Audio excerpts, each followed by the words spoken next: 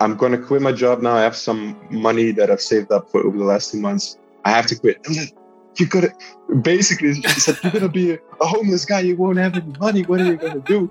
And that's where I decided, okay, it's also time for me to just move out, find my own spot in Amsterdam. I got the traineeship. Nice, yeah. And that's where I kind of do my own thing. So they were really hesitant about that decision. And when I started freelancing, my dad was like, yeah, go for it, because he's already been doing it for a couple of years.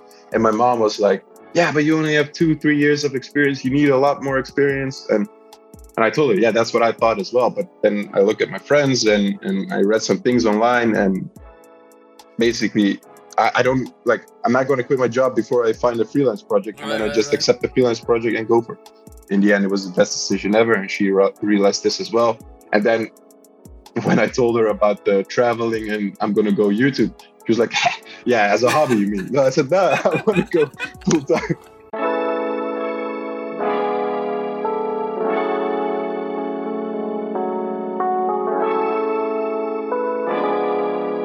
You're listening to Board with Nelly.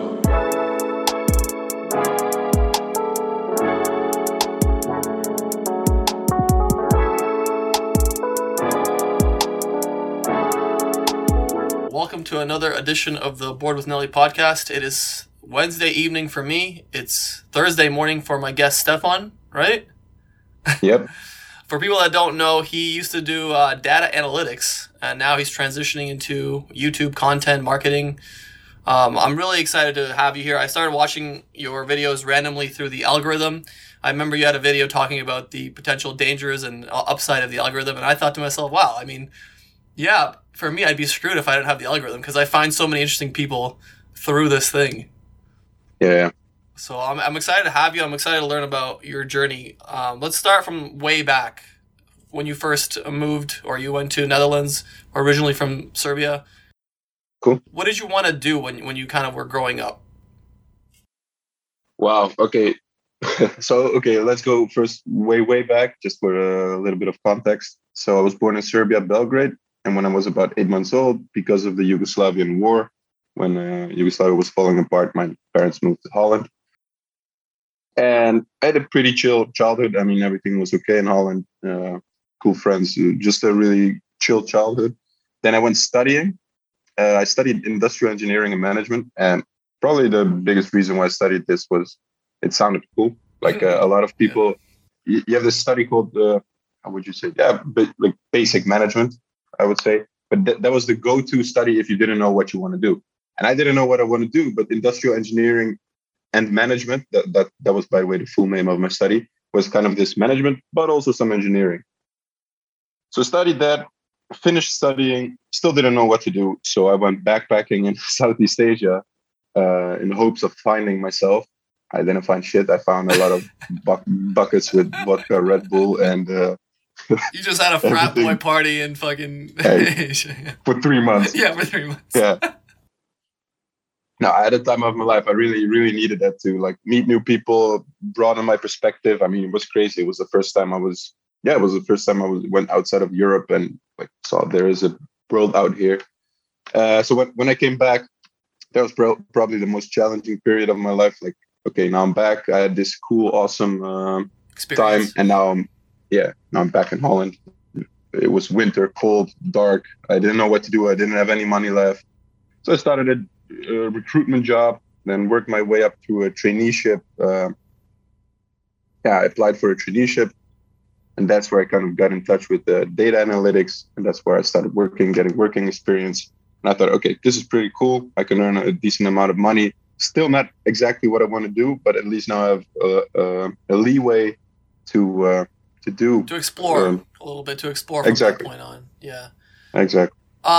When you were first deciding careers, I made the similar mistake. There's a lot of similarities in our stories, I think, and we'll talk about that more. But did you, by any chance, use like a process of elimination kind of thing? Like, I don't like this, so this is what's left, and then I don't like that, this is the last thing, and you kind of funneled into what you want to do. Yeah, definitely. That's such a terrible way to do it. Like we both we made that mistake. Well, it's not. I don't see it as a mistake. I mean, it's maybe not the most efficient way to get to what you want to do, but it's not useless. It was, to some people, it may feel like, oh man, I wasted a couple of months doing something I don't like. Oh man, I would never get the time back. No, but you now figured out 100% for sure that this is not something you want to do. There's definitely different ways to look at it. That's definitely another way to look at it. Hey, this was the journey that was going to happen 100 out of 100 times, and that journey has to lead me to the next journey, which is why you took that first step. But I remember when I was picking engineering, I finished electrical, and I was just kind of figuring out, I don't like medicine, I don't like this, I like math, I don't like this. Oh, okay, engineering. My brother did engineering. Fuck it, let's go down engineering. Did you like it? Was it a good choice? It was okay. I mean, I didn't know what the question, did you like it, is such a tough one because I don't know what I was supposed to feel. Like, I don't know what the level of happiness or comfort with what I'm picking is supposed to be. So to me, I was like, oh, I don't like this, I don't like this, I like this, I don't like... It's like, is this normal? Is this what everyone goes through? Like, I know some people in the classroom were like doing engineering stuff on the weekends. I'm like, what is wrong with you? Like, I want to play basketball with my friends, you know? So like, I'm not this guy. But then again, there's some people that are failing miserably. So I was somewhere in the middle. And that's kind of the worst place to be, because if you're in the middle, then you need to really start searching for answers, right? Is that how you felt? Yeah, because the middle, like if something sucks really bad, that should be enough motivation to get you started to look for something else. But if you're stuck in the middle, you're stuck. That's what I call discomfort zone. Like, yeah, this is not really what I want to do. I don't like it. Man, I'm just kind of surviving. And you could literally live your whole life like that because it's not that bad. It's not enough. It doesn't hurt enough for you to start doing something else, but it's also not what you want. But you see people around you doing that. That's the weird part. When you see people that have accepted that reality and you're like, is this really like, you know, is this really like what you're going to do with your life? If you're going to accept this mediocrity, or I don't know what the word is, like this content, like that you're doing something that you're kind of okay with. So yeah, I mean the cold climate, the kind of shitty weather, we're both relatable there. The traveling to Europe. You're in Canada, right? Yeah, I'm in Canada. Fuck, buddy, it's 6 months of the year. This place is uninhabitable. I tell people, they don't believe me, but hey, I know. I went to Spain and I had some Spanish people telling me how they love snow and how they want to come here. I'm like, are you out of your mind? You would die out here. I'd have to bury you in the snow. Are you crazy? Like, you wouldn't survive out here. They like snow for 2 weeks. They like the idea of snow. They don't like the idea of living with snow. But anyways, yeah. So once you started going into data analytics, how do you said you didn't do a degree specifically in data analytics. How did you transition into specifically that? So I guess that was through my traineeship. The traineeship was pretty, how would you say this? It wasn't like a big traineeship, like they already had a lot of structures and rules and processes in place. It was they had about 20, 30 trainees when I started there. And when I left, they had about 100. So they did grow a lot. So they were pretty flexible. Like I could talk to the director or the owner of the traineeship and say, you know what, I would love to go in the data analytics direction if possible. So we kind of had that discussion because that seems like something that would be interesting. And the funny thing is, so I then got an offer to work at this company that builds infrastructure for telecom companies. So optic fibers, mobile antennas, 5G antennas. And it was like, yeah, you're going to build dashboards and reports. And at that time, I thought, no, but I don't want to just do dashboards. I also like talking to people. I like having meetings. Like in my head, I still had the idea, okay, I want to be a manager. That's like a big goal I one day want to hit. And then once I started work, he was like, yeah, sure, you can, you're in the middle. You have to build dashboards, but you also have to talk with stakeholders. So no worries. And then I started that thing. And then I realized that, well, how should I put this? Like the dashboards and they're building the reports and doing the data analysis was actually the coolest part because, well, people suck. Yeah, of course. At least like that's where I found out like, hey, there's this thing called meetings and you have a lot of them and 99% of them are worthless and you have to listen. Of time. And that's where I realized, man, data and analytics are actually awesome because that's where I put on my headphones, put on some, I don't know, lo-fi hip hop and just leave me alone. And then I work for 3 days and then I get tired of the numbers and I'm like, I just can't work with numbers anymore. Yeah. And that's where I switch to people again. And I'm like, okay, this is the dashboard, a new iteration of a dashboard, whatever. Let's talk, let's use it. And then that's where I have the feeling I want to talk to people again. And once I get sick of the people again, back to the computers. Yeah, Is there a lot of downtime to work on other things, obviously, to pursue side hobbies, side interests in that kind of work? Well, I think the first couple of years, not so much because it was all new to me and Right. like you're the new guy, so everything comes your way, and it was just not enough time. But then eventually, I slowly started also automating my own stuff and things, so I could have a few, I would say, 30 minutes here and there to work on my own stuff, listen to a podcast, whatever. But especially now with the working from home, the last year, I mean, my time was really flexible. Like Right. I knew just what I had to finish, and like I had a deadline. And nobody cared if I worked 8 hours straight, if I worked 2 hours, then 2 hour break, 2 hours. So I was really flexible in my time. And of course, I used that time to work on my YouTube, to do other stuff.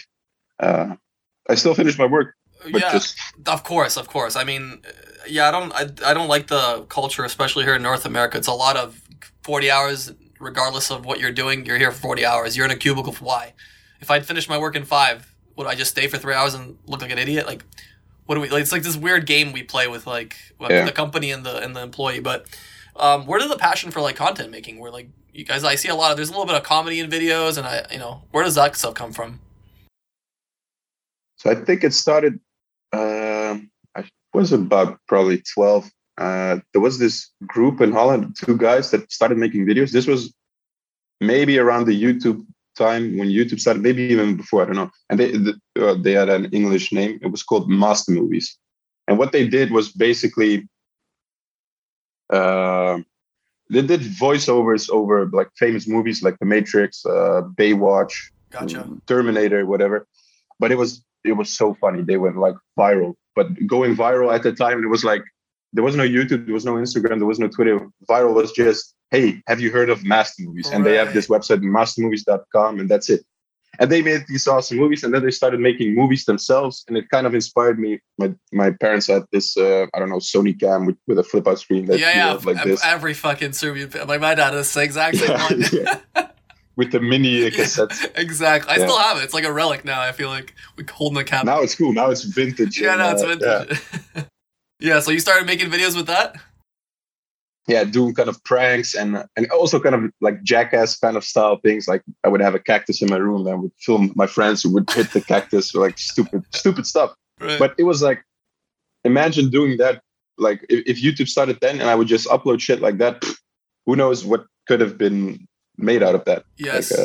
But anyways, I did that for a time, and then I probably hit puberty and girls started being more interesting and didn't do anything with that anymore. And yeah, I guess it took me. For people that are not, for people that are listening, he's a good-looking man. So when I tell my girlfriend about this podcast, she's not going to be listening. Actually, I'll let her listen. Audio only for this one. Thank you. Anyways, carry on.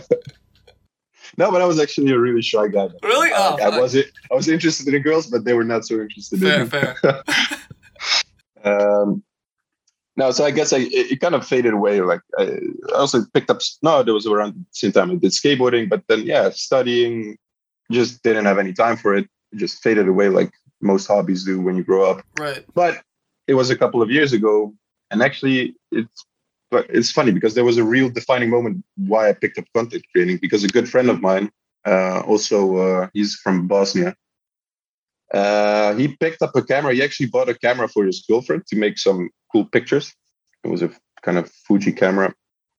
She used it exactly twice, and then she never touched the camera again. So he started picking up the camera, started making cool pictures. He asked me if we want to hang out, chill out, and then he brought his camera and started making some pictures. I was like, whoa. Like it's such a simple camera with this really simple lens, and the pictures were awesome. And then he told me, yeah, you can even edit the shades and everything in Lightroom, and the whole world opened up. Huge. And I was like, yeah, maybe I'll buy a small camera for my Instagram photos. I like making photos, but I did everything with my phone. So I bought a camera, started making photos, and like in 1 or 2 weeks, I thought to myself, yeah, but I can also make videos again, like what I used to do 15 years ago. Right. And it was like from photos to videos, and I just went walking around in the neighborhood, just making some videos, and then the whole YouTube world opened up, like how to do speed ramps, how to do transitions, how to do sound effects, and like this. I went down this rabbit hole, and then I just started creating with the idea, like I'll just start a YouTube channel and I'll just publish some stuff that I like doing, kind of travel related videos. And then the ball got rolling. And as the subscribers came, as the viewers came, I was like, okay, maybe it can be more than a hobby. Maybe it can be a side project. And now it's a side project, and maybe I can build a life based around this. Is the plan to go fully YouTube your own channel stuff, or is there another business idea around that would work? Because it's really tough, even if you have a big enough audience, it's really tough to have consistency in views and ad revenue, and there's so many hidden variables there that it's really hard to base it around one source of income like that, especially something as volatile as YouTube. YouTube is like cryptocurrency. It's like you never know how it's going to be. Oh, good question. Yeah, so like, I mean, long term, I don't want to be dependable just on YouTube. It would be stupid, because I don't know if you've seen one of the latest videos, why I quit my job. And like, one of the reasons was I don't want to be dependable on one stream of income. So if I would just be dependable on YouTube, I would just trade data analysis for YouTube, which doesn't make any sense. But I do think YouTube is a great platform to start building your brand. And like, for me, this is now the best way I can do. Apparently, my videos have some value. I've tried TikTok as well, but that format just doesn't work for me. I don't get as much engagement as you with YouTube. Yeah. So, okay, I'm going to use YouTube to build a brand. Eventually, I want to spread out my audience on Twitter as well, on Instagram as well. So that I just have an online presence, maybe make my own website eventually with a newsletter. But for now, for the coming 1, 2, 3 years, just YouTube. After that, yeah, just to be honest, I still have to think about it. But see what's out there. A lot of people, I think, when they want to go into YouTube full time, they think they see a one route. They see I have to be the next PewDiePie. I have to be the next whatever Logan Paul. But the thing is that I've learned from my experience is not necessarily. There's so many different ways to go about this. So my story is a little bit different. So I started doing my engineering job. It's kind of boring, soulless. The first engineering jobs are usually extremely easy because no one really trusts you. No one wants to. Yours sounds like it was opposite. For engineering, no one trusts you. No one wants to give you any work because we're talking about automotive industry. There's a lot of money involved. There's a lot of, if you fuck up, someone's going to know. So for the first 3 to months to a year, they don't want to give you too much responsibility. So you're stuck in this weird little kind of dead zone where you want to learn, but they don't want to trust you. You want to go ask questions, but you don't want to seem like you don't have anything to do. So it's like you're in this weird kind of area. So anyways, from that I started making my own videos, it was stupid. It was like FIFA videos to start with, playing the video game. It was FIFA content, and it was abysmal. The first couple of videos, I always say to anyone that watched that, even if it was my friends, thank you so much. Those were horrendous. I think those are forms of torture now that would be banned in the Geneva Convention if someone had to watch my first FIFA videos. But from there, you learn a little bit. You get a little bit of experience. You get okay, you understand, okay, this video did well. I had a good title, or that was good. I had a good thumbnail, or one video would go viral. One video would do well. And over time, you slowly build this a little resume of videos. And you're learning a little bit about the inside of YouTube, social media, whatever, if you're also marketing on other places. And then as my journey continued through engineering, and I kind of started realizing that this isn't going to be a long-term plan for me, I always put YouTube on the side. Hey, maybe this will turn out. I love doing it. I don't see this as a job outside of my job. I see this as a hobby that I love doing. As I was about to go to Spain and get a master's in engineering because I just wanted a change of scenery, I said, you know what? Why don't we just look at some jobs that are related to content creation? Because that's a massive new space. There's social media manager jobs. There are video editor jobs. There's TikTok editor. There's all kinds of jobs that people don't even think about. Companies want to be hip. They want to be cool. They want to start making content.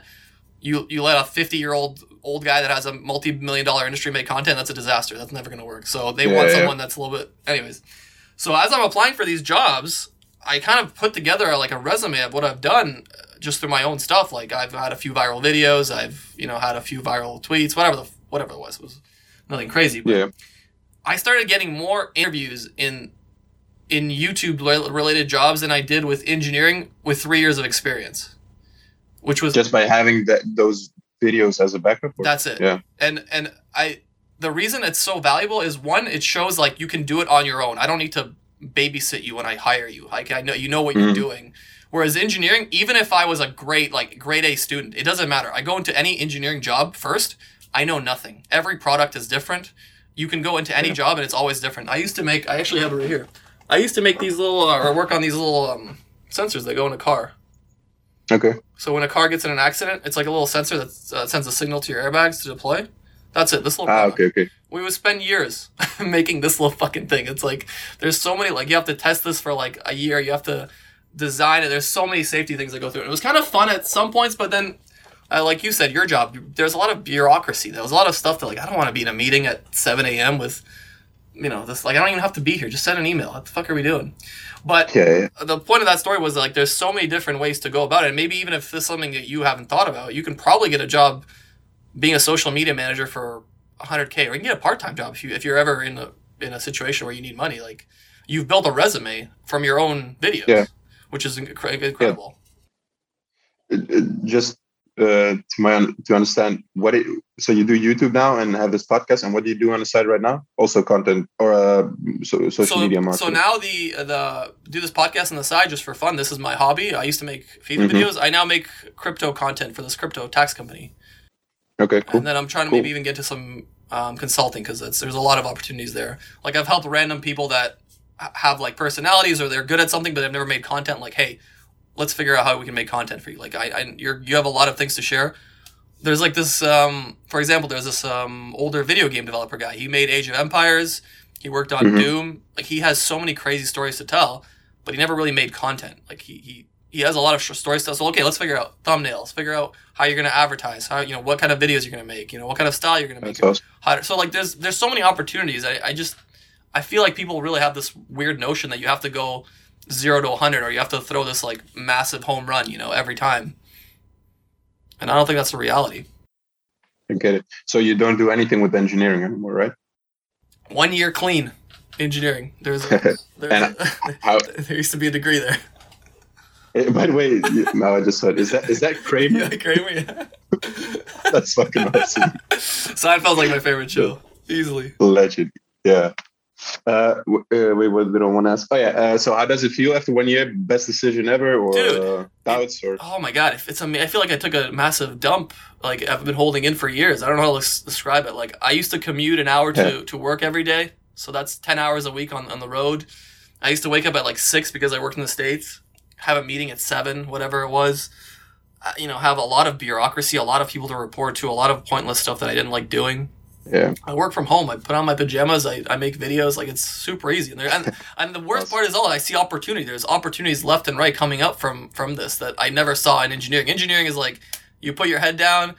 In 5 years, maybe you'll get manager. Put your head down. 5 years, maybe you'll like. It's like you're cogging a wheel. Whereas here, it's like I feel like I'm actually doing something I want to do.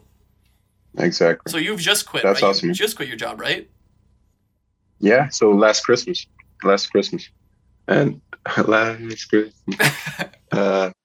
No. So going to consulting, right? That wasn't to quit your job. Like you didn't quit the field entirely. You went to consulting, right? Yeah. So first I worked full time. The last employer I worked full time for was the Heineken, the beer, which was awesome, by the way. But that's where I like realized this corporate world.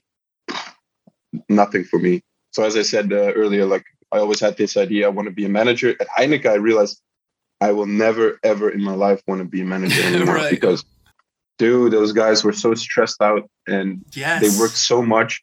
Like they would come to work at, 7, 8 in the morning. They would leave at 6, 7 in the evening. And they would only have meetings the whole day. And the actual work, as in reading emails, replying to emails, making presentations, they would do in the evening. Like when they were supposed to be with their families, they would do the actual work. Like if I had some communication with my manager, send them an email, I would always get a reply at around 10, 11 in the evening. It's like that was their life. That was their life. Yeah. And that's where I realized like, no. And that's where I quit my job. So I just, worked at Heineken, quit my job, started working as a freelancer, contractor, whatever you want to call it. Started working for a bank. And this was already such a relief. So it was like a big step in the right direction because now I can choose my own projects. I can, if I want to go on a holiday whenever I want, I go on holiday whenever I want. Much more flexibility and control over your own income, time. Yeah. There was even, for 1 year, I worked 50% of my time for the bank, 50% of the time for a different company. They did online auctioning, which was pretty interesting.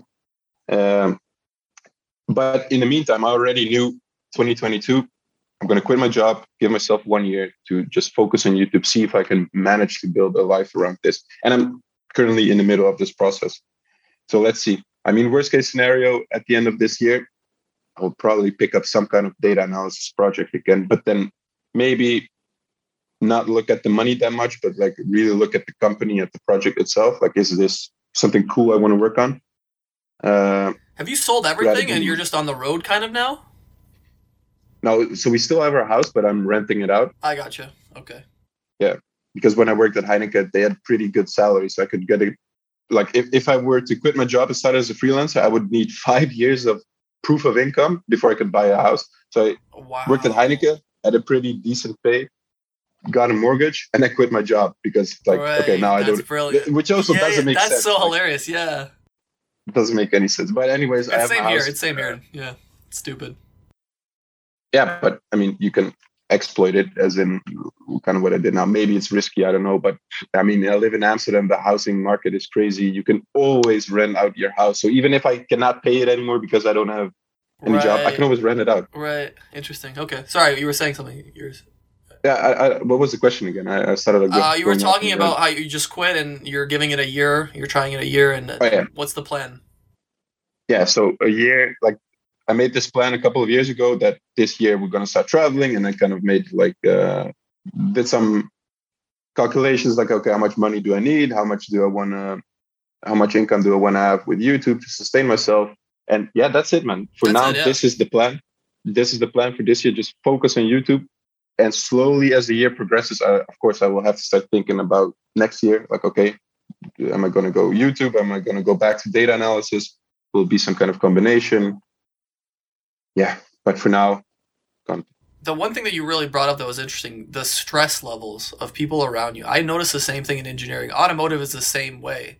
I kind of looked, and I kind of want to, maybe in the future, want to make a video about some signs that you probably should be also looking into getting the hell out of there. Because I know you made a video about that, but maybe I'll make one specific for like engineering. But I noticed like everyone around me, it was just like so stressed out, and all the time they would come into work early, they would leave late. So I would think like, hey, they're doing this. That must mean that by the end of the day, they're done. They clocked out. They did more than above what they needed to do. But no, these people kept working. Into the evening, they would check messages.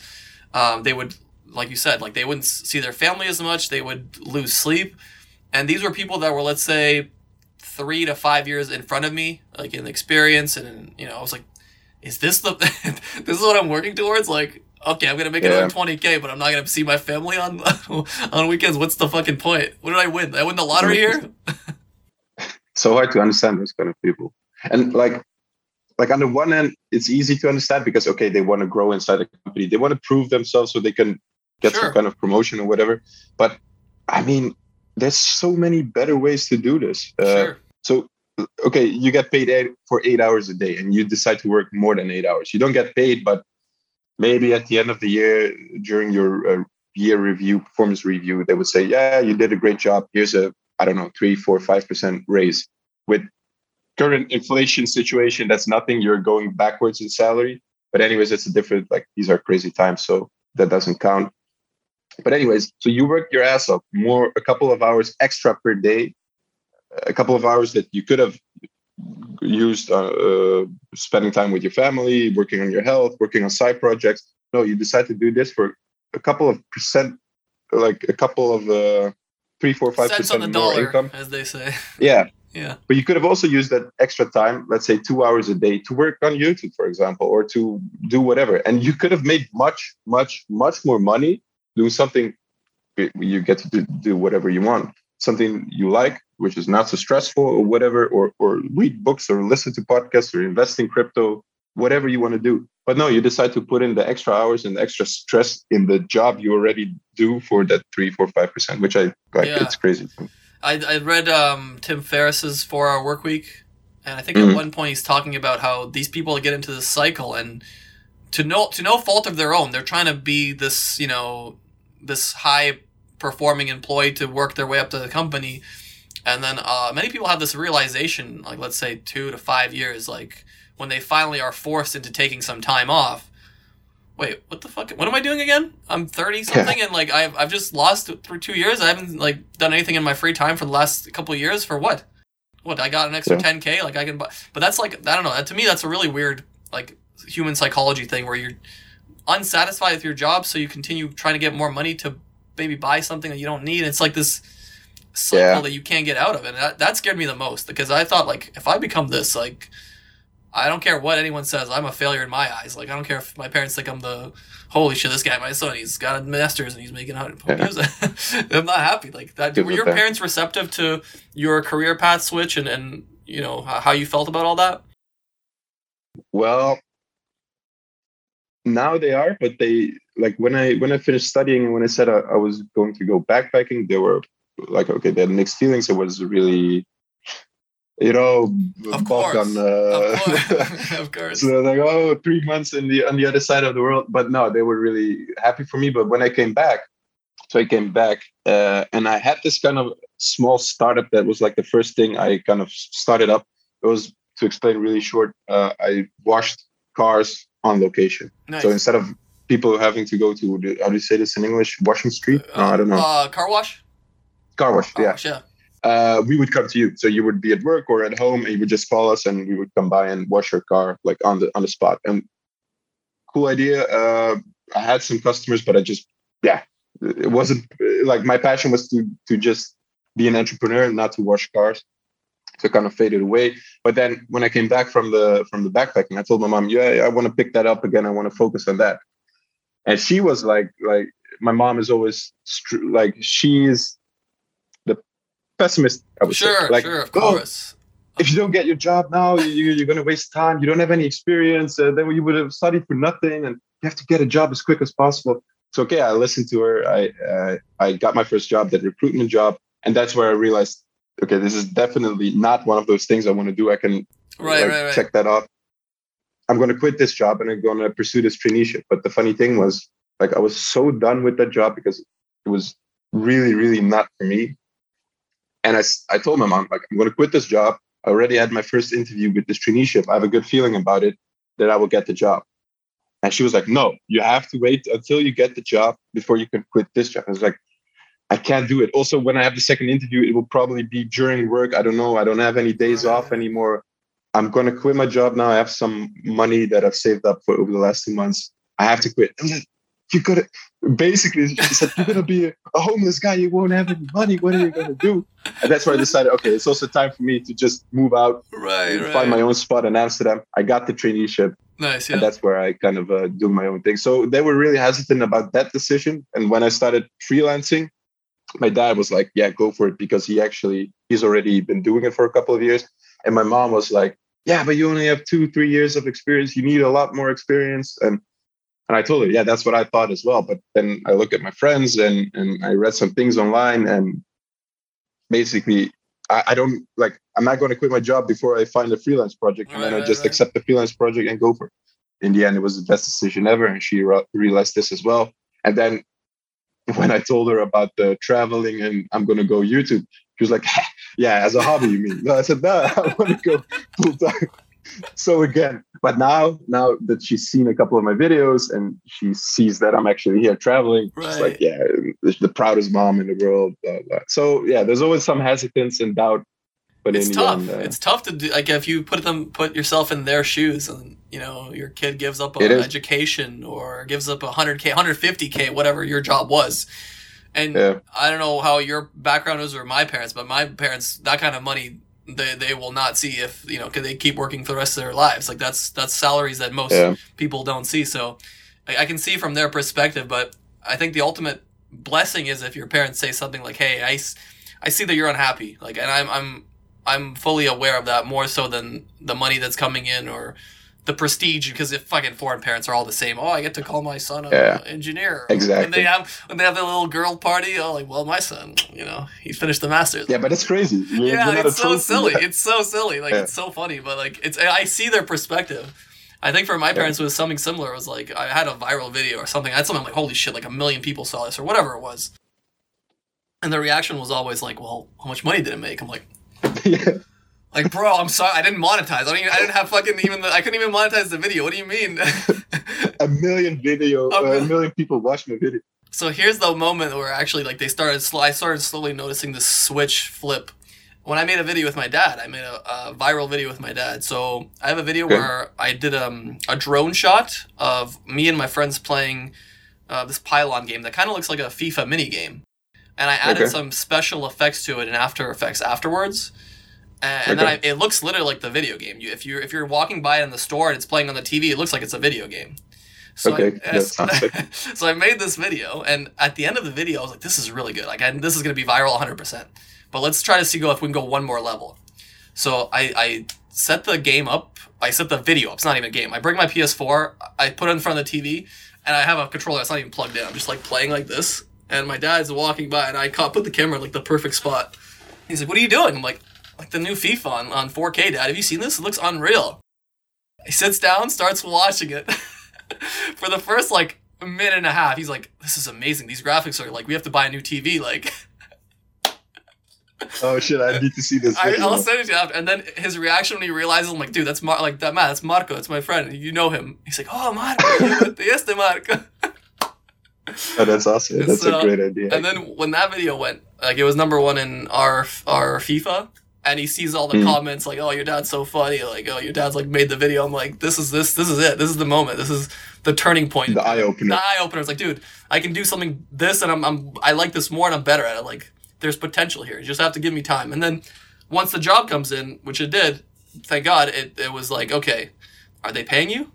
Yeah, they're paying me. It's like, did you check your bank account? I'm like, yeah, no, it's money. The money's there. Like, okay, it's good. We're good. Yeah. Okay, do whatever you want to do. Go have fun. Go have fun.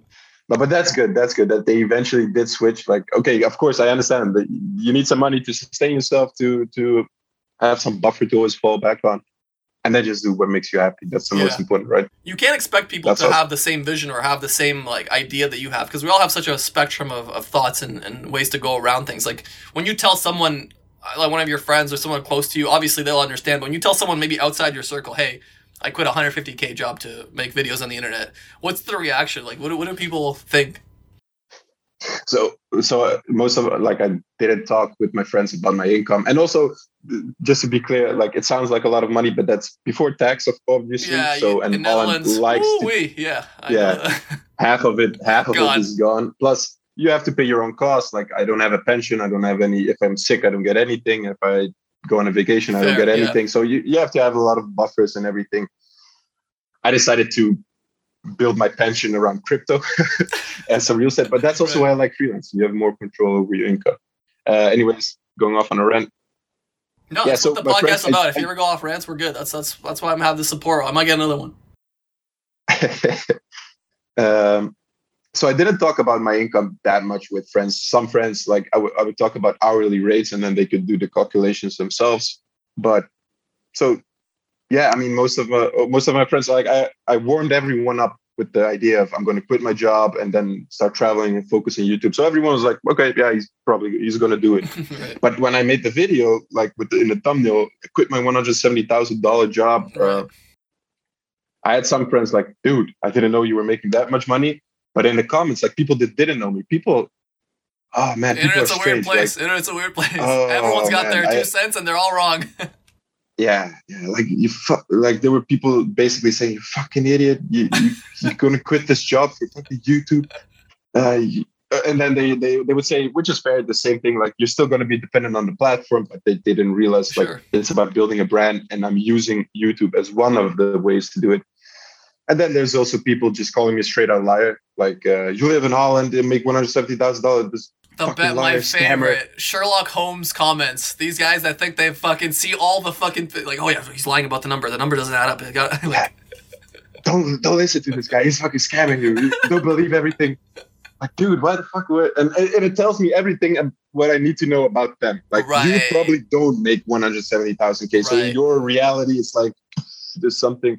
It was for me as well, but like, yeah, I'm not fucking lying. Why would I lie about that? What kind of comments would I have more? Comments are my favorite. That's what makes the internet go around. I made a video about FIFA, or EA, which is one of the most evil companies on the planet. That, like, even my mom knows, like, EA is pretty evil. Like, it's not like I'm not saying something controversial here, but you'll have comments like, "This is such a lie. I can't believe you talked about that." Like, are you an EA shill? What is this? Is it? I didn't even know this was a thing. Like, there's people that defend EA. Like, what is going on here? What do we do? Probably have employers at EA just commenting on everyone. And apparently, the video went and it was posted in the EA forums, and one of the employees took it down because it had a mention of scripting. Like, you know what scripting is? Yeah. It's like a part of the game that people think is like already predetermined. But my thing in the video was like, what do you think about scripting? And I left a poll. Like, do you believe in scripting? And it was like 94% said yes. Like out of 30,000 votes when YouTube had polls. And that was the big controversy in a 41-minute video that had like another billion other problems that these guys didn't want to address. But no, the video lost all credibility there. It's like, where these? Because people voted. It's hilarious. YouTube comments are a great time. Crazy. That's also one of the things I really needed to, like that with my last viral video. I had one semi-viral video before that, which was okay. I would say 99% was positive and 1% was just some negative comments here and there. But this one was a bit more triggering because I talked about salary, and it's also immediately a mirror for some people like, whoa, I don't make that much money. Or what am I doing in my life kind of moment. Yeah, exactly. Right. So it triggered a lot more people. And that's where I realized like I only have good intentions with the video. I literally quit my job. Like the whole point of the video is, I had a really good job and now I quit all that because I want to pursue my dreams. And here's the lessons I've learned that maybe do that. Hopefully can help you. And people would bash me, right. Fucking idiot, liar. And that's the moment I realized, okay, I have to find a way to manage all these comments and everything. But because I really, like, you know, Gary Vee. Yeah, of course.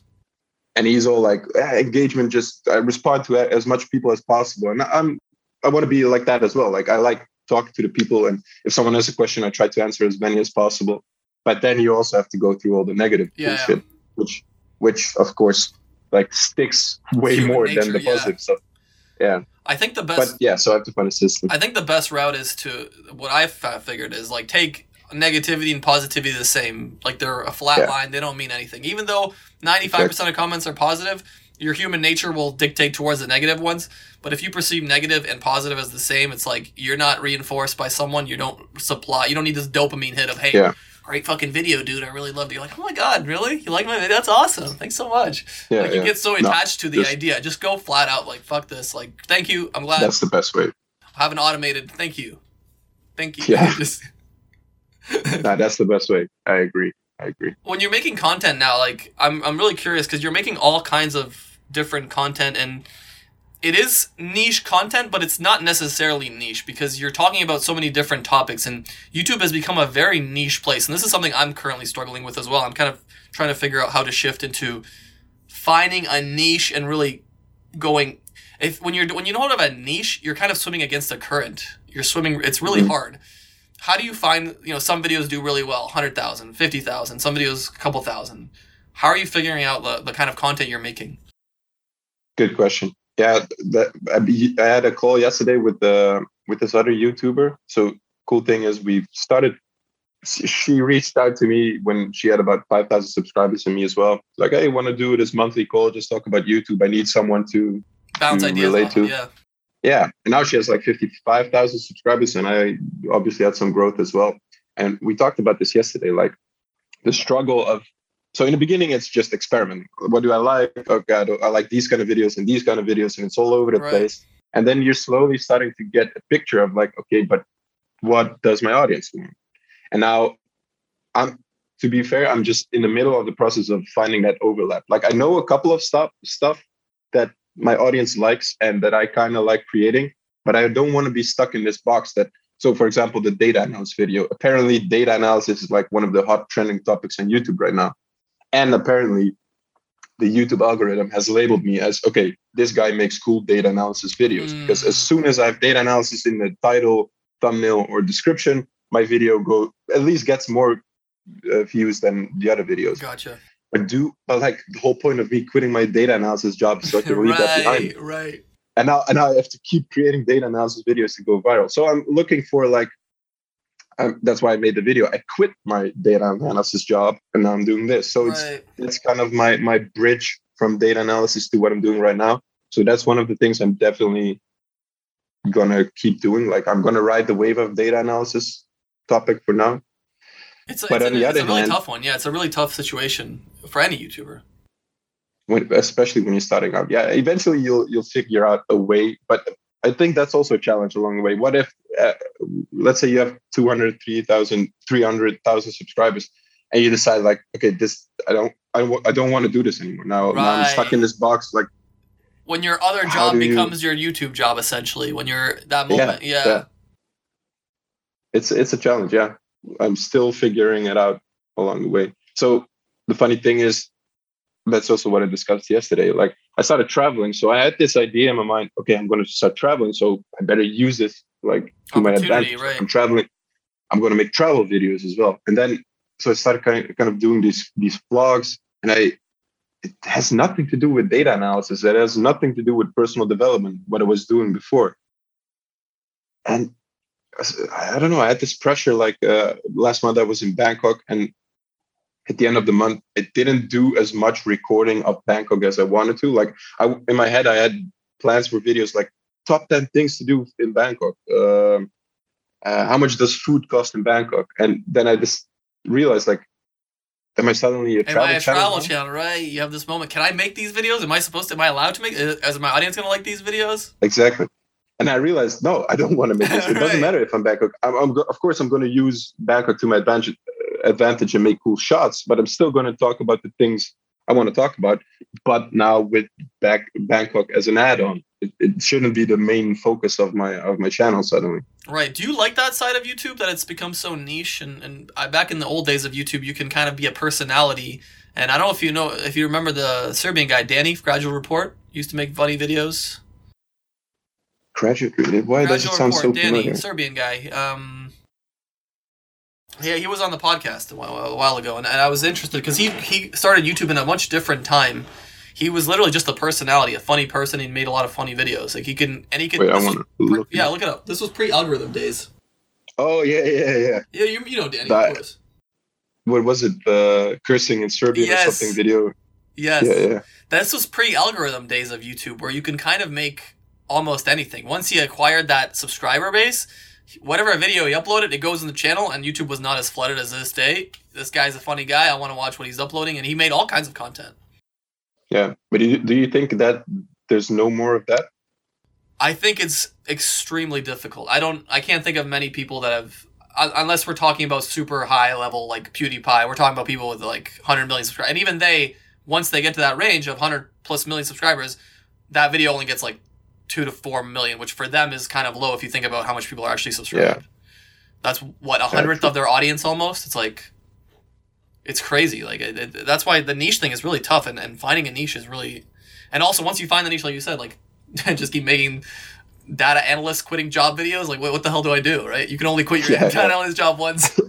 Once, and that's it. Yeah, exactly. No, but I do think like in the end that's also one of the reasons I did this. I started this whole journey. Like, I can go on a very long rant here. Okay, the challenge of it. The challenge of this. No, that the uniqueness, like when you start YouTube, of course, in the beginning, no one knows you, so you have to add some value, make either a tutorial or a very entertaining video, and people will start to get to know you. But in the end, it's your uniqueness, your style of creating videos, of editing, your personality that attracts people, and people stick to you. So, although I do agree with you that you have to be in this niche, once you have a big enough following, there will always be people watching your videos because it's just you. Right. They're there for you and your vibe and your style, and that's that's what I wanted to say. That's one of the reasons I started this whole journey, because, to be completely fair, I'm not the best data analyst in the world, far from it. And now with the whole working from home and globalization, I will have a lot of competition from India, from Russia, from guys all over the world that will be 100 million times better than me in data analysis. It won't be like it's beginning. Now it's beginning. Yeah. Will my job be secure in 20, 30 years? No, I don't know. I don't think so, because there will be a lot smarter guys doing data analysis and that are much better than me for a lower hourly rate. But is there someone in the world who can be Stefan better than me? No. I'm the only Stefan in the world. So if I try to manage build an audience based around my personality and my vibe and my videos, I don't have any competition. I don't see other YouTube channels as competition. You're just your own thing. And yeah, of course, you have to start as a niche. People have to get to know you like, oh, this is the data analysis guy. But eventually, that's at least what I hope, that people will just stick around because of you. Right. That transition is really difficult because that's the one I Yeah. had to deal with as well. Going from FIFA, I had like 20,000 or something subscribers, and I'm like, okay, the FIFA's a horrendous pile of garbage. I don't want to. This is worse than my actual other engineering job, playing this 24/7. So I went into podcasts, and some episodes do well, some episodes don't do well. Now the podcasting is in a state where like I'm trying to figure out how to market it better because I have a crazy variety of guests, but it's not. I don't want to do a niche podcast. Like I don't want to do a one thing podcast. It's like how did that transition happen? So like lately I've been thinking maybe turning it into like a career finder podcast because I've had like video game developers, UFC fighters, comedians, YouTubers, Olympians. I've had like the craziest, like a Joe Rogan-esque C tier, B tier list of guests. But how do I funnel that into like, I don't care if I have a massive subscriber base. The point is to get each of those videos to their niche, let's say. Yeah. Is the subscriber base as important as, the algorithm views, which are 70% of your views anyways? True. I don't know. It's a tough question. And then this could change tomorrow. Like you can build your whole career, let's say, on YouTube in a certain fashion. Next thing you know, YouTube changes their watch time algorithm because if you remember in the early days, it was about views. It wasn't about watch time. Yeah. So like that happened overnight. And now we're going back into YouTube Shorts where like YouTube Shorts again are really popular because YouTube's trying to compete with TikTok. So it's like it's a nightmare to juggle all these things, to me at least. Yeah, true. And ironically, like, the reason I escaped the whole data analysis world is because I don't like being bossed around. I don't like what you said when you work in a big corporation. Like, there's this ladder you have to climb, and that's it. Don't ask questions. This is the thing you have to do. But now with the YouTube algorithm changes, it's kind of the same thing. Like, right. Oh, you want to make these kind of videos? No, you're going to make these kind of videos. No one's going to see that, or no one's going to care. No one's going to click. You have a different overlord. Yeah. Now it's an AI. Yeah, but anyways, none of this doom gloom stuff. Tell me about the traveling plan and how's traveling during the pandemic? Best thing ever. Really? So I made like one of the first vlogs was called, like when we started traveling, the first vlog I made was like we picked the worst year ever for traveling, and then the whole plot twist in the video is like, no, we picked the best year ever for traveling. And it's really like that because on the one hand, I could really distance myself from all the bullshit. Like I read the news and everything, and I follow the whole situation in Canada from my phone. Oh, you've seen but it's my like Canada not video. so much. What? You've seen my Canada video. I've seen your Canada video as well, but we're not doing well here. Anyways, yeah, carry on. Yeah. Well, hopefully it will be a turning point. But like if I were to be in Holland, like my friends would talk about it, and like you would get sucked into this pit of COVID, it's Russia, the number one Ukraine topic war, every day of your life for the past 2 years, which is crazy. Yeah. And now it's like you know what? I'll just turn around. Like, wow, yeah. No COVID, no Russia, Ukraine invasions, whatever. No, like I'm distant. You're invading so that that's beach tomorrow. That's what you're invading. Yeah. I'm thinking about video scripting. Right. Should I do a hike and bring my camera? Like that's the most important stuff I'm thinking about. And the other thing is, so Thailand is open. No, so there is a kind of a challenge in traveling during pandemic. You have to be really flexible. So we can't make, usually in normal times, I would have the coming half year probably booked from accommodation to plane tickets. Now we don't have anything planned for after March. But yeah. What was the plan? Was the plan to stick around in like Asia, or was it to go all over the place? All Originally, over the place. So in the beginning, okay. Yeah. So Thailand, first 3 months, a couple of different spots, and then Bali, 2 months. And then like the way original plan was Australia, but there's no way I'm going there. Not after what they did to Joko, those fucks. I'll say it. I don't care if I get canceled. Fucking carry on. No, so Djokovic was also one of the things, but I mean, in general, the way they handled. You're not going to get in there with ease, let's say. No. So then we thought about Japan, but Japan is still closed. Japan and we really want to go to the. Japan is a different You've been there? world. Yeah, Japan is a different world. I would say like the closest thing we have to aliens on Earth. Because it feels like a different world. Okay. I really, really look forward to going to Japan. It's expensive as fuck, I know, but like. It's worth it. It's worth it. I went to China, Japan, and Thailand like 5 years ago, and I just wish I went Japan, Thailand. Like the Japan was so nice. Oh my god, the people were they were so nice. People, actually, I say this to everyone: they're nicer than Canadians, and I'm not afraid to admit that. They had us beat. Like I don't know, they were just so nice, like aggressively. That's the image I have as well. Yeah. Okay. So, anyways, yeah, the plan to travel. You're 3 months per location, going back to what? Eventually Europe. Are you gonna settle back in Netherlands? Yeah, probably. If you would have asked me this question maybe 5 years ago, then I would say, yeah, maybe I'll stick around somewhere. But no, I really I know how good we have it in Holland, like from healthcare to infrastructure to everything is just good. But I would always have this kind of digital nomad vibe in me. So I would the way I see this perfect future is just have a base in Holland, cool house where I can let my kids grow up, but then just travel around. Like if we're sick of Holland, Spain. Let's go a month over here. Spain. Yeah. Let me convince you on. I've been trying. I feel like a fucking cult leader. I've been telling all my friends like we're going to Spain. Like I'm doing Spain. it. You're going. Are you in Spain now? No, I'm currently. This is the 3rd month of usually a 6-month process. I'm trying to get a freelance visa. So I originally had a Spanish student visa because I was doing a master's there, but the school ended up being all online because of COVID. And then I got the job, which was like, okay, this job is going to pay me more than an engineering job in Spain. So what the fuck am I doing? So then I quit the school after a year, which I finished. And then now it's like I'm trying to get a freelance visa, but I spent all last summer in Spain. And it's beautiful. It's cheap. The people are nice. Where in Spain? Valencia. Yeah. I've been there the last summer actually. You like it? Oh, you've been there last summer? Yeah. I was there for 3 months. I lived there. Then maybe we crossed the. You were in Valencia last summer. Yeah. Wow. Surprised you didn't play pickup. Yeah. We had pickup every other night. We could have played some footy.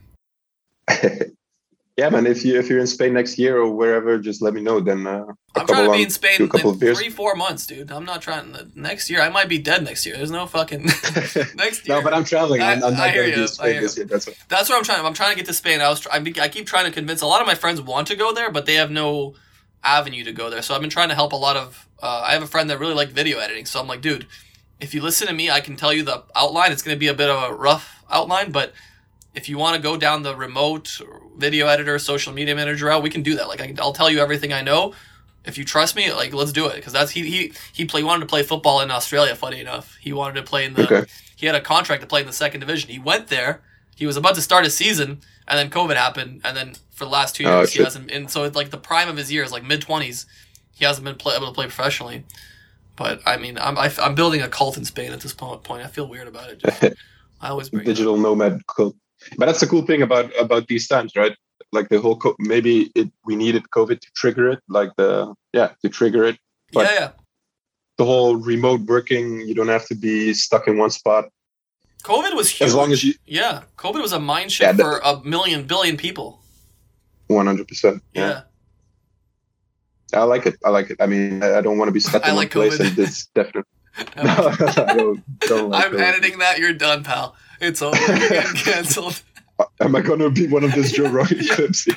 I'm sending this to it's crazy what's happening with it. Every media outlet. This fucking guy loved COVID. I can't believe it. This is like what they do to Joko, the media. No, but it's been great. You're right. It's like this cultural shift, it feels like, right? Do you feel that way around in Netherlands with people there or your friend group? Definitely. Older, like now, just yesterday I read that all the restrictions are kind of gone in Holland, but the one restriction that we're still having is work from home. That's you have a restriction that you have to work from home? It's not like you won't get a fine or... Yeah, if it's not possible to not work from home, only then are you allowed to go to work. Which means if you want to go to work, you can still go to work. But like in my company, the bank I worked for, you would get frowned upon. Like I would go to the office because I really had to have a meeting with a couple of people. And like there was no one there. And then the next day I would just get an email like, "Oh, I heard you were at the office." Why? From my manager or his manager. Right. So they really look down upon that. And that's one of the things that's going to stay. So, which I like, because apparently we learned that you can still be productive. Doesn't matter where you are. Yeah, it's huge. It's huge. I mean, it's fascinating that this is like, this is the time we're in where you're getting now shamed into like, it's weird because the government's telling you one thing, but your employer is telling you another thing. It's like, what are we doing here? Yeah. Like, who's in the right? Crazy times. Crazy times. Dude, we talked for an hour, believe it or not. Oh, it flew by for me. Already? Yeah, I don't know if you're busy, if you got shit to do, but I'm assuming you do. No, not really. Keep talking? Just some editing. Yeah, cool. There's more editing for Any me. specific questions or topics you wanted to talk about that we haven't touched upon? Yeah, there was this one thing I wanted to ask you. Because in the data analytics or the quitting your data analyst jobs, you said you had a turning point when someone around you lost their job. Yeah. Can you tell me that story again? Yeah, cool. So that was like I started the traineeship, and then through that traineeship, I got my first job at the infrastructure company, the telecom infrastructure company, and there were mostly like I was the youngest guy there. There were mostly people working there 40 plus, and they started working when they were 18, and they just stuck around because I touched upon this in the video as well. This company was not based around a big city; it was more in a cell. So the people there were also, you know what kind of people work there. Just chill, relax. You go start work for a company. You work there for your whole life, and no need for the whole fast-paced life of the big city. But Siri is interrupting me. No worries. Sorry for that. No worries. Anyways, which also meant that, people were working there for a long time. But as soon as our department kind of got shut off because we weren't delivering quality work, that meant almost everyone had to find a new job. And since they have been working there their whole life at the same place, they didn't have a really broad skill set, so they couldn't really easily apply to different jobs. There were people there with mortgages, with children, and like grown men who were because they also did some construction themselves. They were like tough guys. At least that's how they portrayed themselves. Yeah. And they started crying. And asking the manager, like, "Help me! What the fuck do I need to do with my life?" And I saw that break down. And in my mind, I was like, I can find a different job. For me, it's no biggie. But for them, I can imagine, like, dude, you've been working there for 20, 30 years, and now it's all gone. What do you do? Yeah. Hopefully, like, probably half of them just got reorganized somewhere else in the company, and half of them had to go to a different company. I think I have them on LinkedIn. They all work now, and everything is like in your head. It's a bigger problem than it really is. But that was a trigger point. Like, do I want to have this in my life as well? Like 20, 30 years from now, when I should have like live really comfortably, do I have to be stressed about the fact that you could be gone? Or at least have enough at that point where you can kind of take whatever time you need to get the next job. To me, it would be weird if you did have this job for 20 years and you're telling me you've got nothing saved for a rainy day. Like, that seems really crazy. Probably they. I mean, I hope they had, but yeah, I can still that's the thing. I would if they really had a big buffer for a rainy day, I wouldn't expect a reaction like that, like crying. Right. Is this a moment also where you kind of look at, because I've always wondered, do you think you were more of a generalist or a specialist? Like, do you try to have a large set of skill sets that you're okay with, or just a few that you're really good at? Like, if I really had to choose between the two, I would say more of a generalist. But you know the term T-shaped person? No, I don't. T-shaped person. That's like a hot new thing now. If you would ever go to an engineering job again, and during the interview they ask you what kind of person are you, say you're a T-shaped person. I'm like, hey, bud, come here. Let me show you something. It's time out? Time technical? No. I'm a T-shaped person. Nah, bro, it doesn't make sense. It's like if someone asks you, are you do you have a specific skill, or are you more a generalist? T-shaped is like in between. It's like the T is like, I have a broad skill set, but I also have one skill set where I'm really specific. So that's where the T comes from. Right. And I would, like, career-wise, I would say that was my thing. Like, my skill set was Power BI and SQL, also Python, but like definitely not the best out there. And like the broad thing would be, I don't know, stakeholder management, other skill tools. Sure. So T-shaped person. And in life, more of a generalist, I would say. I wonder if we're going down the route of less and less specialists, because no career seems to be lasting for more than, or maybe not lasting, but not booming for more than like 10, 20 years. Like, I remember when I started doing engineering, everyone's like, oh, secure job, blah, blah, blah. I know people my age that have just finished engineering. It's like, Maybe not. Maybe not. They're so already severe. outdated. They're already like, like there isn't, because you got to think about it. There's like 1,000 people that, like, even from my small city of whatever 200,000, there's 100 people or 1,000 people that graduate every single year with this degree. Yeah. So what becomes the factor that separates you from the next person? And like, we're talking about these jobs where you usually hold them for a long period of time, like that guy that in your office, right? So like, it's way more saturated now, and it's like this specialist thing is, I feel like it's slowly fading. Obviously, you're gonna have doctors, lawyers, and stuff like that, but I can't see a career path that's secure for 20 years from now. I agree, and especially now with the whole remote working, as I said, I really see a trend coming where, why would a company in Canada need to hire someone from Canada if they can also hire a team of, I don't know. So it's hire one expensive engineer in Canada or hire 10 Russian engineers for half the price. Right. Accept the fact that maybe the communication is not going to be as efficient as a Canadian, but that's what they're not going to care about that. They're going to care about the bottom line when they go into their budget meeting. Hey, I saved the company $1 million. I outsourced the team to Mexico this year. Yeah. Oh, awesome. And then a year later, when they have a fuck ton of problems with communication, lines being down, whatever it may be, they're going to look back to like, who's the guy that put us all? Oh, okay, it's that. He's fucking look out of here.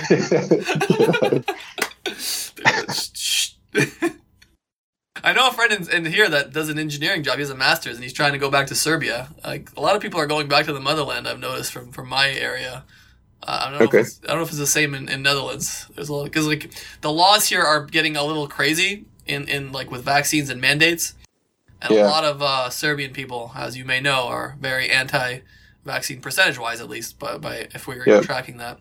And a lot of people are like going back home because they can get a job over there, maybe even remote, and live like fucking kings. Like if you make $50K US there. Okay. So they keep working for it. Yeah. They keep working for the company. Yeah. I mean, why not? Yeah. It's crazy now. What I think the interesting part is going to be with marketing and not marketing, with houses and prices of that kind of stuff, because you're going to have this massive shift of freelancers that are moving all over the place. So like a lot of countries in Europe are coming out with new visas, like freelance visas. I don't know if you know. Like there's a lot of, I heard it for the first time when you talked about Spain. Portugal, Spain, Croatia, Malta, like all these countries are coming out with brand new freelance visas because they're not stupid. It's easy tax money. They're not stealing jobs of locals, and they're going to live and support the economy. So you have a place in Spain, like an apartment that's in the middle of Valencia that costs like 150,000 euros, which would be, I don't know, $1.5 million in fucking Amsterdam, I assume. Yeah. So like, if I go there with a 50K salary, I can pay that off in 5-10 years tops. So why wouldn't everyone with a remote opportunity go there? And that will happen. I mean, we're now in the middle of that mind shift, but once the majority of people realize like, hey, this is the new normal, like we can, why would I need to stay here if I can live in it? Yeah, it's fascinating.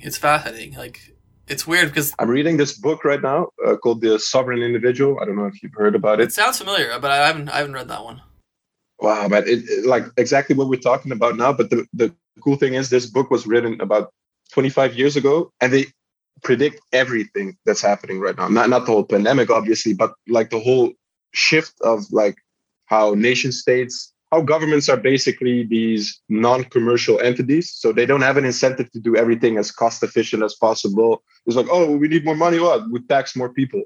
And then they just waste a lot of money basically because they don't have any competition. They have a monopoly on violence. That's how they call it in the book. Interesting. Yeah. But the book predicts how eventually, because we're going to be so connected with the whole cyber economy, that's how they call it in the book, basically IT, internet, that you don't have to stay at your government anymore. And in fact, this will be governments now have to act like a company, act in a commercial way, because if a company has the highest taxes, if a company has very high housing prices, and another company doesn't have high taxes and lower housing prices, where are all the people going to go? And where are they going to pay their taxes? You know, it's fascinating. Yeah, you're right. Yeah, I mean, that makes sense. It makes perfect sense. Governments are going to be forced to be like, commercial companies. Is that you said you you mentioned a few times you're into crypto. Is that where the love for crypto, decentralization, and stuff like that? Why are you big into crypto? I guess is the ultimate question. Bitcoin, like that whole thing. Yeah. What do you mean, so Bitcoin? Just Bitcoin. Yeah, just Bitcoin, because it started. Funny enough, I was talking about the company where that guy got laid off that cried. Right. So we had one month to finish our work, and the last 2 weeks were like there was nothing to do, especially for me as a data analyst. What the fuck do I have to analyze? Yeah, we're shutting off in 2 weeks. Right. So I was listening to a lot of podcasts, Joe Rogan, and then this guy came along. He talked about Bitcoin, and I've heard of Bitcoin obviously before that, but I just yeah, I didn't think too much of it. Criminal internet money, whatever. And then I listened to the podcast, and I was so intrigued. Like the months after that, I was like balls deep into Bitcoin. But yeah, well, I really see it like as Bitcoin and the rest. Bitcoin is the only cryptocurrency that's like truly decentralized, and there's no off button. You cannot shut it off. There's no, and all the other cryptocurrencies, we don't know who made it. That makes it even more magical and special. Right. It's just there. It's like the internet was just a thing of nature. Now Bitcoin is this way of like transacting value over space and time, and truly decentralized. You cannot hack it. Nobody can shut it off. But the other cryptocurrencies, let's take the second best. Ethereum. Ethereum. It's still Vitalik. It's still a team. It's like, oh yeah, now we're gonna move to proof of stake. Oh yeah, now we're like, if Russia or a big entity would pressure Vitalik into changing something in the protocol or whatever, they could do it. The chance is very small, but there's always that thing. And trust me, when governments can exploit something, they will exploit something. Yeah. And Ethereum is the second biggest. Imagine all the other fucking cryptocurrencies who have 5 miners all over the world. Like, I think there will be a time when hackers or people will start realizing that it's maybe profitable to just hack coins. Like, I don't know, like coins that are not so secure because they don't have a much hash rate. Like, fuck it, let's 51% attack them. This would be an absolutely horrendous time for me to tell you that my biggest portfolio is Ethereum. So I'm fully in Ethereum. So, but don't get me wrong. Like, there is a big difference between Bitcoin and Ethereum. I think money-wise, like, what is the best cryptocurrency for transferring value, for having like the most secure, unhackable, uncensorable, decentralized way of transacting value? Bitcoin. But what is the functionality platform for NFTs and who knows what we're gonna play to get earn in games the coming years? Ethereum. But I do think like everything that Ethereum can, Bitcoin can also eventually have, but just in a much slower way, because it's so robust at the first layer, at the base layer. It's really hard to change the protocol and to add stuff. And Ethereum is, well, basically designed that way to be more flexible. But that comes also with some trade-offs. It's not that secure. It's not as, I mean, the whole thing with Ethereum was like, oh, look at Bitcoin. The fees are so high back in, 2017, because it was so popular. And Ethereum fees were like maybe not even $1. But look at it now. Now Bitcoin has like $10. Right. Yeah. I bought my first NFT 2-3 weeks ago. I wasted $250 on just getting it from the plat. Yeah. Wow. Through MetaMask, or $150. I don't know, but it was way too much. That's criminal. You should be like 1% of a sale tops. Wow, I didn't know it was that much actually. But I think, do you know MetaMask? Yeah. They ask a lot of gas fee. Yeah, it might be a MetaMask thing too. I don't know. Crypto is a fascinating space, and I'm starting to slowly see the applications working in the space. Like, I'm seeing stories all the time of various uses for it, whereas before it was kind of seen as like, oh, that's a cool idea, but how do we actually use it? Well, like, yeah, there's actually ways to use it. I saw like the other day there was some sort of litigation going on, and this guy can't afford to pay his own lawyer fees, and he's basically getting funding from I don't know if it was Ethereum or Bitcoin, but one of the cryptocurrencies. Yeah. And then I'm like, that's fascinating. And then the other day in Canada, we had a $10 million GoFundMe that got canceled because the company thought they could infringe, or they could make the call that this wasn't a money that was being used, I don't know, not criminally, but it wasn't being used to whatever. It was because it was a threat to the nation. Like they're giving these truckers money to continue the protest, which is like. But they were pressured by the government, right? Or did they decide themselves? I don't know. I'm assuming they would never say that. That would be a horrendous thing to say. I think they're based out of Florida, so their mayor basically came out and said, "We're going to look into what's going on." Why they? But then what happened after that was they set up a Bitcoin account basically, and they got like 800,000 in Bitcoin in a day. And I'm like, wow, that's fascinating. Like, there's your application. Try to shut that off. Yeah, who's gonna shut that off? Who's gonna? Yeah. And then there's like play to earn games. There's as I talk to more people, I'm starting to see kind of the bigger picture, and we're still light years away from it. But I'm really excited for the future. Yeah, bro, it's gonna I follow it every day. So not just price wise and all the trading, which you can earn. Obviously, you can earn a lot of money because 99% is just like a casino with all the coins. And, sure. But you can also earn a lot of money because of the fact that you see potential solutions and things that's going to happen with Bitcoin and Ethereum, and you're one of the you're still an early adopter, and you can take advantage of that fact because once the whole mass adoption starts, you already have some Bitcoin and coins. Yeah, you're going to profit from it. I'm excited for my Ethereum to fucking crush your little Bitcoin. And you're like, oh, I wish I could have some Ethereum. No, I'm just kidding. It could happen. You never know. That's the early days. We could all of these could be obsolete, and it could be some new crazy one that comes out of nowhere and is more functional, more useful, came out of nowhere with no owner. We don't know. It's going to be interesting. Yeah. I'm excited for the future. I think just to get it out there, I think Ethereum and Bitcoin are not in competition. I think a lot of people do think Ethereum is going to get bigger than Bitcoin. Yeah, it might be, but it's not the same use case. It's totally different. It's not. Right. Ethereum would never be used for those truckers because then Canada might step in and say to Vitalik, "You're now going to shut this off," and he might listen or might not listen. But the fact that there is a single point of failure, there is someone to talk to, there is some kind of switch, and with Bitcoin, you can talk all you want, you can get angry all you want, but there's just no way of stopping it. Wait, what happened to that? You cannot build it. Wasn't there a guy that claimed to have made it though? What happened with that? Craig Wright. Bro, you have to Is that a good watch a couple of videos? Yeah. That's a good rabbit hole. I'll give you the summary. He's a crazy pathological liar who he gets off. I don't know. That's gonna somewhere be he decided I'm gonna in a year. I can't wait. 100%, bro. 100%. But it's so funny. Now there's this whole case going on for weeks, and I read somewhere on Twitter one of the witnesses that saw him actually build the Bitcoin code, who knows that he's Satoshi, was his mom. That's it. She's actually going to be called as a witness. I'm not lying. And then there's videos where he's talking about how. So in the beginning, there's videos of him doing a talk, and he's talking about how he created Bitcoin. But then he's you have this, how do you call it, Freudian slips? Freudian slip. Where you just say the wrong word, but it's catastrophic. Yeah, and he says I can remember when Satoshi was writing the Bitcoin code. I was obviously when I was writing the Bitcoin code, and it was stuff like that. I mean, but he decided to prove that he's Satoshi, and then he used the falsifiable proof. So basically, something that everyone can use. It's just a nice trick, right? So it seems like you have the private keys to the Bitcoin wallet, but it's not proof.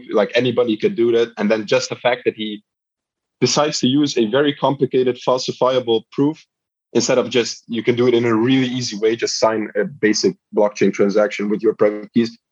That's everything you need to know. I don't understand why that would be so difficult. He could say, hey, I'm going to move 10 Bitcoin to this address in 3 minutes, and you guys be ready, and that's how you know it's going to be me. And then it happens, and you're like, sweet, that's that guy. No, that's the whole thing. But it's funny. It's just entertaining. It is entertainment. Yeah, it's fun. We live in a weird parody times. I think I wanted to make a video. I think we live in there's different names for different ages. I think we're in the age of hypocrisy. I think that's the best way I can describe what we're living in, because everyone is saying something but doing the opposite, and it's they're forgetting that we live in a place where everything is recorded. It's this doesn't work anymore. The other day, I was gonna make a video about this. The other day, it was the U.S. government was saying that Joe Rogan's podcast was misinformation, and they wanted to kind of take it down. And all I was thinking, I'm you guys have started every single war based on what are we talking about? Like, are we forgetting what happened like a year ago? Didn't you guys invade Afghanistan on a lie? Like, what, how are you guys going to be lecturing the world about? Anyways, neither here nor Joe there. Joe Biden last year.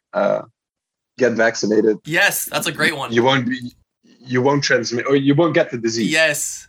Done. Yes. What's that? Is that misinformation? That's fucking dangerous? Yeah, that's dangerous. Why don't we take him down? The only thing Joe Rogan is doing is having experts on, like the literal inventor of the mRNA vaccine, or inventor maybe who contributed to the development of, and he asked him questions.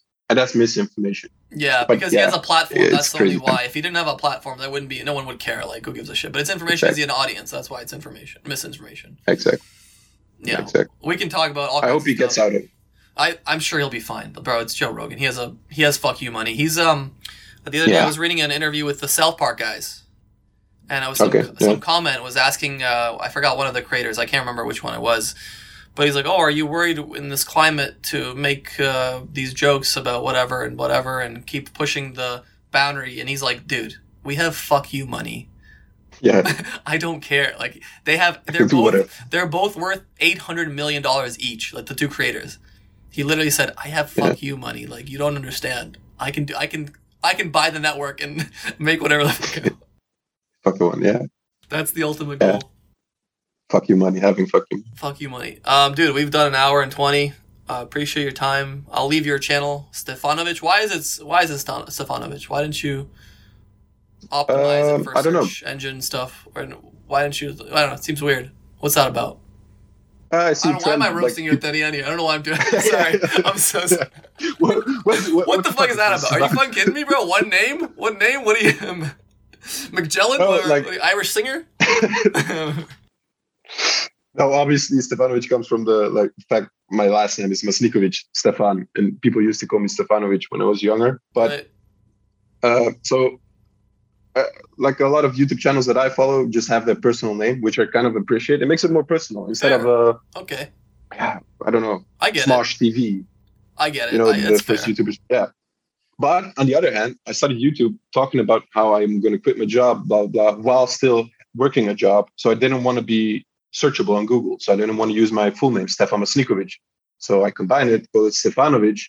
So it's kind of personal, but you can also not find me.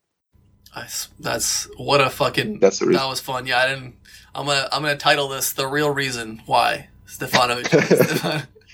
And you'll get so many views because so many people are wondering. So many people are like, what the fuck? He's got one name. What is he doing? But no, appreciate your time once again. I'm sure we'll stay in touch. Thanks for having me, man. This flew by for me, so make sure to subscribe to his channel. I'll follow your journey in Thailand and East Asia, wherever you're at. Yeah. Cool, man. Thanks for having me. It was a really good time.